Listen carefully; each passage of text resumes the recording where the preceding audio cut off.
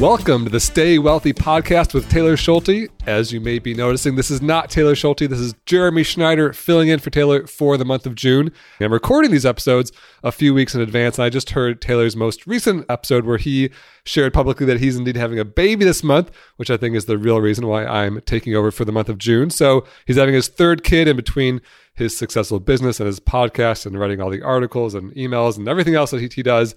I'm sure the third child will keep him busy. So send Taylor your congrats. You can find the show notes and links that I mentioned in this episode at youstaywealthy.com/113. So the title of this episode, 5 Reasons Index Funds May Be Bad for America, is kind of clickbaity. But the reason I'm talking about this is because index funds are super popular. The first one, if we look back historically, was actually introduced not that long ago, back in 1975, by Jack Bogle, the founder of Vanguard. And his idea of having an index fund that basically, instead of carefully choosing which stocks to buy to maximize your performance, his idea of an index fund was just to buy all the stocks to just guarantee your fair share of growth of the entire stock market. For a while, that basically made him the laughing stock of the industry. You know, these Wall Street guys who their entire business was around choosing stocks and doing fundamental analysis and really diving deep into which stocks are good and which stocks are bad. His idea that you could just buy all the stocks was kind of ridiculous at the time, and he was made fun of, and it was relatively a slow start too. But times, they've changed. In fact, in the year 2016, if we fast forward about 40 years after his first introduction, in 2016, investors were pulling out $300 billion a year from actively managed mutual funds and putting $500 billion in to passively managed index funds. And so by 2016, there was this like big shift happening. And then by 2019, index funds have actually passed actively managed funds as having more invested money. So as of today, in 2021, there is significantly more money being invested and being held in index funds as compared to actively managed mutual funds. And when something has a meteoric rise to success or rise to fame, as index funds have done, it undoubtedly and unquestionably becomes the focus of attack. And index funds are no different. And I'm a fan of index funds, by the way. I personally invest in index funds, full disclosure, with basically all of my equities that I invest in. But I often have people who point me to some articles. Whenever there's kind of like a negative article about index funds, they point me to those articles and say, what about this? And so in this episode, I'm going to basically talk about a few of those articles. I've kind of combined them into one podcast here and try to make an honest case for the points that they make in those arguments. And then I'll give my counterpoints based on my perspective of the world. So these articles that I'm going to talk about are in the show notes, by the way, at youstaywealthy.com/113. One of the articles is called Has Passive Investing Become Fraught with Risk? That was published in U.S. News and World Report. Another one was called Could Index Funds Be Worse Than Marxism? And that was published in The Atlantic. And so if you're accusing me of having a clickbaity article in this podcast, how about that for clickbait? And I also did utilize another article called The Misplaced Attack on Index Funds that was published in Morningstar. So one of these articles is basically an interview with Michael Burry. He's the guy who was famously one of the few to predict the 2007 housing crash. And he was also even more famously portrayed by Christian Bale in the movie The Big Short. And whenever there is a financial expert who gets a big bet right, they kind of become like the media darling for all their, future bets. And Michael Burry is maybe the most clear example of this, but it happens pretty regularly with other financial experts too. And so in this article, he basically used the word index fund and bubble in the same sentence. And so then, that article got a whole lot of traction. And so I'm going to break down 5 different reasons or 5 different arguments against index funds and 5 different reasons that index funds might be a problem, either for the American economy or for, individual investors. So here it comes. Problem number 1, no price discovery leads to an inefficient market. And so this is the original problem with index funds, as pointed out by all of Jack Bogle's competitors, was that it's not smart money. You're not individually deciding which stocks to buy and not buy. You're just putting all the money in. So this problem still exists to this day. And Michael Burry pointed this out. And he basically says, It can inflate prices. If you're just paying anything for all the stocks, it can put all the prices up. In fact, his quote was, quote, "This is very much like the bubble in synthetic asset-backed CDOs before the great financial crisis. In that price setting, in that market was not done by fundamental security level analysis, but by massive capital flows," unquote. So he's basically saying, back then people weren't carefully looking at these individual securities. They were just putting blind money into it. And he's saying that's the same thing that's happening in index funds. Another symptom of this might be that all prices move together instead of individual securities or individual stocks being priced separately, right? So if everyone's just putting their money into index funds, every price goes up at the same time. When people pull their money out, all the prices go down at the same time. And we largely rely on what we consider to be an efficient and liquid market. And so if this bad thing were to happen where the market is no longer efficient, it's no longer liquid, all the prices are moving together in lockstep, that would be bad for individual investors. It could cause dramatic crashes or, inability to get your investment out at market rate, etc. But here's my retort to that, is that when there is an inefficiency in the market, I'll be the first in line to take advantage of it. Right? If it's really true that, this lack of price discovery is moving stock prices unfairly or incorrectly, I'll be the first one to go short sell one stock and buy another stock. When I can predictively do that with a lot of confidence, I would love to make more than the stock market returns. I would love to have alpha, right? That's a return above what the stock market returns. And I'm not alone. I'm probably not very near the front of that line. There's people doing that all the time. There are hedge funds. There are algorithmic traders. There are actively managed mutual funds, which still manage, trillions of dollars. And even though they're smaller than index funds, they're still huge. There are day traders. All of those entities agree that they would love to get some alpha. And so even though there's a lot of money in index funds, there's also a lot of price discovery still happening. I'd also point out that, what happened in 2007 was an anomaly. That crash that Michael Burry called when the CDOs were having dumb money pumped in was strange because basically, no one had ever seen the real estate market crash like that before. And so no one was really aware of that type of thing happening. But now they are, because that's in the past. And the thing about, past history is that it gets priced into the current markets, right? And so when Michael Burry is saying this is a bubble that could pop, people know now that unexpected bubbles may pop. And I would say that is now being priced in, and that is creating more liquidity in the market because people might be betting on that and be trading individual stocks or betting against, the things that could cause this bubble to happen. And with regard to the market moving together, there's no real evidence for that. In fact, according to data compiled by Amundi Research, the correlation among the S&P 500 stocks has remained steady since 1974, the year before index funds were even brought to market by Jack Bogle. And a lot of these, by the way, problems, there's not a lot of real concrete evidence. It's more like this might be a problem going forward. But for now, problem number one, no price discovery. For me, I'm leaving my money in index funds. All right. Problem number two, lack of liquidity. So in the first quarter of 2019, Vanguard enjoyed net inflows of $62 billion. But Burry in this article pointed out that 266 of the 500 stocks in the S&P 500 had less than 150 million in trading that day.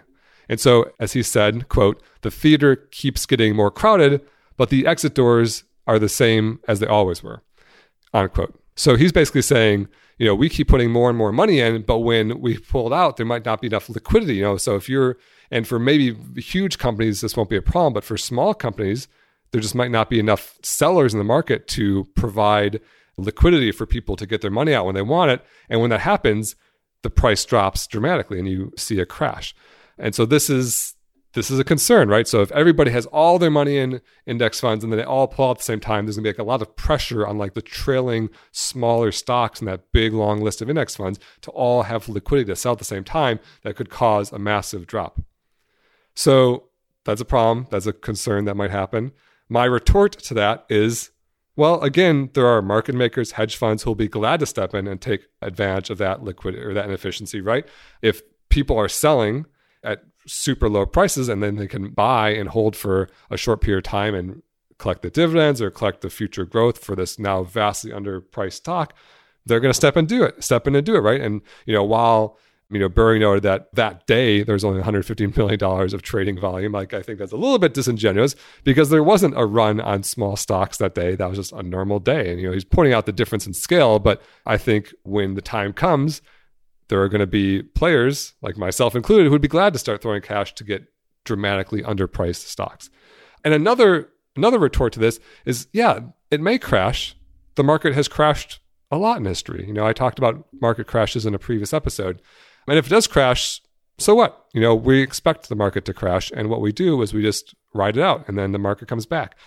For example, if you offered to sell me a house today at 2007 prices, I would trip over myself to take that deal in basically every market in the world, pretty much. I'm not an international stock expert, but certainly every market in the US, because prices are way, way higher. We did experience a huge drop after, from 2007 to 2009, but then they climbed back up and, a few years later, they were equal again and now they're way above. And so, when you're talking about avoiding crashes, it's a very short-term mentality. But I think wise investing is long-term mentality. And if you are constantly, Michael Burry makes his business on, being an active manager, trying to take advantage of these short-term trends. But for normal investors, we take advantage of the long-term trends, which is to buy and hold over long periods of time and just ride out the crashes. Because if we're guessing and jumping in and out of the market, it's way more likely to hurt us than help us. Okay, problem number 3. It makes companies less competitive through common ownership. This one's kind of an interesting one. It may be not obvious to first-time index fund buyers or to casual investors. But basically, when you buy an index fund, you're buying all of the companies. So you're not just buying Delta, you're buying Delta and American Airlines and United Airlines and Southwest, who's also publicly traded. I think they're all publicly traded. And this, as an owner of all the companies, our incentive as index fund owners is for them to collectively increase profits and reduce expenses, which when you look at it under a microscope at a single company, that might mean, hey, let's not compete. Let's not advertise against our competitors. Let's just lower our expenses by, cutting out our advertising budget, for example, and increasing profits back to the owner. That lack of competitiveness from individual companies could, be bad for America. That could lead to less innovation. That, if one airline thinks they could get an edge by offering a certain type of feature or service or product, but they don't really care because that just is going to take money out of their competitors' pockets and their owners don't care which airline it comes from, that would be bad. That'd be bad for the consumer. It'd be bad for America. And, would essentially turn, every industry into a big oligopoly where they know that they're all owned by the same index funds. So who cares? Just as long as people are still flying, they're happy. My response to that is the people who run those companies do care, the founders, the CEOs, the employees, everyone who, works for that company. They are massively incentivized to improve their own situation, right? If I am the CEO of Delta or the employee of Delta or a shareholder in Delta, basically everyone who works for Delta probably on the aggregate is much more heavily invested in Delta than they are in any other airline. They want to improve their own performance, their own investments and their own business, and they have every reason to compete. And I don't think that because there's some percentage of their shareholders, which are kind of these like silent index fund owners, that they're going to stop trying to make their own situation better. That's kind of the whole point of capitalism and the American dream, which is people look out for their own self-interest first. And this whole problem of less competitiveness through common ownership seems a little bit silly to me when individuals are still running these companies. Problem number 4 is index funds can have too much power. So as it stands right now, the big 3 index fund providers, Vanguard, Fidelity, and State Street, own about 17% of most major corporations. And, generally a lot of retail investors aren't voting in these shareholder meetings. Publicly traded companies have shareholder meetings and boards, and you have different voting rights based on the types of stock you own, stuff like that. And so basically, if you're a big shareholder in a company, your voice might matter in terms of things like CEO pay or who's on the board or direction that the company goes in. And when you look at these big 3 who collectively own 17% of most major companies, when you exclude non-voting shares, people who just don't show up to vote, they actually have about 25% of the voting power in the S&P 500. That is striking some people as a concern. Basically, just three people, the CEOs of those three companies, Vanguard, Fidelity, and Schwab, might have undue control over not just the future of a company, but the future of every company. And sure, I see how that could be bad. I don't know exactly how that would present itself if, the Vanguard, Fidelity and State Street CEOs get together and, decide to really increase CEO pay, or who knows? I don't know what they would do. That would be so nefarious. But I can see why that might be concerning if too few people have too much power. My response to that is basically there's no evidence at all that they're doing this or that they ever would have any reason to do this. Index funds do have voting power. My understanding is that they have generally a very simple principle, which is just, they don't really make a lot of waves because they don't really have an agenda. They just vote with the board recommendation usually.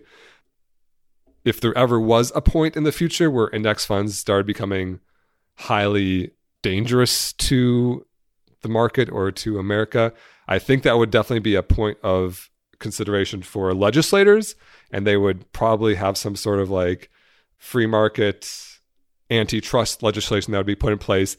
And it could be something as simple as index funds can't vote, or, would have to be a proxy and let their, individual shareholders vote or something like that. But for me right now, it just seems kind of like a scare tactic that, index funds, these like, Vanguard's going to suddenly become really opinionated in these company shareholder meetings. I don't see it happening. But that leads us directly into problem number 5 with index funds, which is index funds are too passive. It's kind of the exact opposite of the previous problem, which is index funds aren't taking a ownership or a voting stance in these meetings. Some could make the argument that because index funds are so passive and are committed to being as lean and hands-off as possible, they're trying to lower their expenses as much as possible. They're basically asleep at the wheel, if you will, and aren't taking an active participation in these shareholder meetings and not voting or not voting intelligently. And I could see that being a problem, like if certain companies decide to go rogue and normally, very invested shareholders would be there to vote for the company's best interest, but a company decides to, run their company into the ground or something because index funds aren't taking a part in voting. I don't know. I'm trying to make an argument for this, but my retort to this is like, hey, you just said they have too much power. Now you're saying they have too little power. I mean, it seems like staying out of those types of shareholder meetings is a good solution. And I still believe there is and will be for the indefinite future enough actively invested active managers, hedge funds, CEOs, board members. There's plenty of people who have plenty of voice to keep these companies on track, that index funds just generally being passive and collecting the revenues from those companies is a good solution. So there you go. Those are like the 5, at least as simply and as clearly as I could break them down, the 5 potential problems of index funds. In my opinion, I think they're very, forward-looking problems. I don't think any of them exist today. I do think this anti-competitive or too much power or too big to fail situation where too much power is concentrated among just a very few index fund management companies is something to keep an eye on. I imagine, that might be a point of legislation at some point in the future. But as of today, I'm still not changing anything. I still like having a direct line from the company or Globe's profits directly into my wallet with minimum expense, which is what index funds provide. So I'm sticking with them. Okay, that was the topic of today. We're going to go to our question of the day from Francisco from Houston. Hey, Jeremy. I wanted to ask a question that might sound personal, but I think a lot of people might be in a similar situation. I currently have about $20,000 in student loans, about at an interest rate of about 4%. What should my priority be as far as investing versus paying down debt? Should I go full force in paying this debt down as fast as I can, or should I invest and make the minimum payment, or maybe a little bit of both? I'm curious what you'd recommend. Thanks, Francisco. So he's basically asking, how does he prioritize paying off his debt? Does he prioritize it first? Should he be investing along the way? A mix of the two? And this is a topic on which reasonable minds can disagree. I think basically anyone who's looking out for the best interest of the investor would say, with extremely high debt, we're talking about credit cards that are 15, 20%. By far, that needs to be your first priority other than, just your basic basic necessities of making sure you have a roof over your head, things like that. But in terms of investing, any sort of high interest debt has to be your first priority, because you're never going to get a reliable 20% return in any sort of like non-gambling situation. So for high interest debt, absolutely prioritize it. But Francisco is saying, okay, 4%. And I think a lot of people who have that kind of debt are thinking, well, if the market returns 10%, why would I ever pay off my 4% interest debt? I could just pay that off as slowly as possible and invest and then be better off at the end of the day. That math is mostly true. If you do put it into a spreadsheet and you do a 4% debt and you do a 10% rate of return and you drag down those columns and see what happens, for sure the 10% will go up faster than the 4% goes down. But there's a few things that spreadsheet doesn't take into account. First is risk. The market doesn't always go up, right? It's like, let's say Francisco with his $20,000 of debt puts $20,000. Let's say he had the cash in the extreme example and he put $20,000 in the market. Then we had a big crash. His $20,000 could go to $10,000. His $20,000 investment could go to $10,000, but then meanwhile, his $20,000 of debt goes to $21,000 because it's accruing interest. And so he's much worse off. And then he puts himself into an even worse situation. So that's like a volatility and risk that you don't see if you're just, projecting numbers into a spreadsheet. And the other one that I think is actually even the bigger reason is the mentality, behavior, or psychology of money. Money is rarely just about investing, it's just about following the math of a spreadsheet. It's usually very emotional, whether that's how you spend, how you invest. And I think if you have a debt mentality, if you are used to having debt, you're used to making those monthly payments, you're used to borrowing money to live, whether it's for student loans or cars or whatever, I think that's going to leave you much worse off. And so my recommendation to you, Francisco, is to keep things simple and just go ham on that debt. You go absolutely ham. That's HAM, all capital. And if you want to know what going ham is, it's just when you just go totally ham on something. So remember that guy who ran a marathon in under 2 hours? That guy was going ham the entire time. He just went straight up ham for 2 hours. Or James on Jeopardy, who was betting like he would just bet it all on every single daily double. James on Jeopardy was going ham. These guys just went ham. And so, Francisco, I say you go ham on that debt. And other than a 401k match, if your company's just going to give you free money for a 401k, I say the second priority after getting your 401k match relative to investing is to go ham on your debt. Get rid of all that debt. If you can get that student loan payment out of your life, even at 4%, you're probably looking at several $100s a month you've been making. If you can get that out of your life and then start investing that opens up your whole income to build wealth even faster. And then you kind of get into this cash mentality where you're not just making payments and you're just balancing all these payments you're making, rather that you just have money and you're growing your money. And I think that behavior, that mentality, that psychology is much more likely to make you more wealthy going forward. So that's all I have for you today. For the links and resources mentioned, please head to youstaywealthy.com/113. As usual, I'll leave you with my 2 rules of building wealth. Rule number 1, live below your means. And that means not having debt. And rule number 2, invest early and often. See you next week.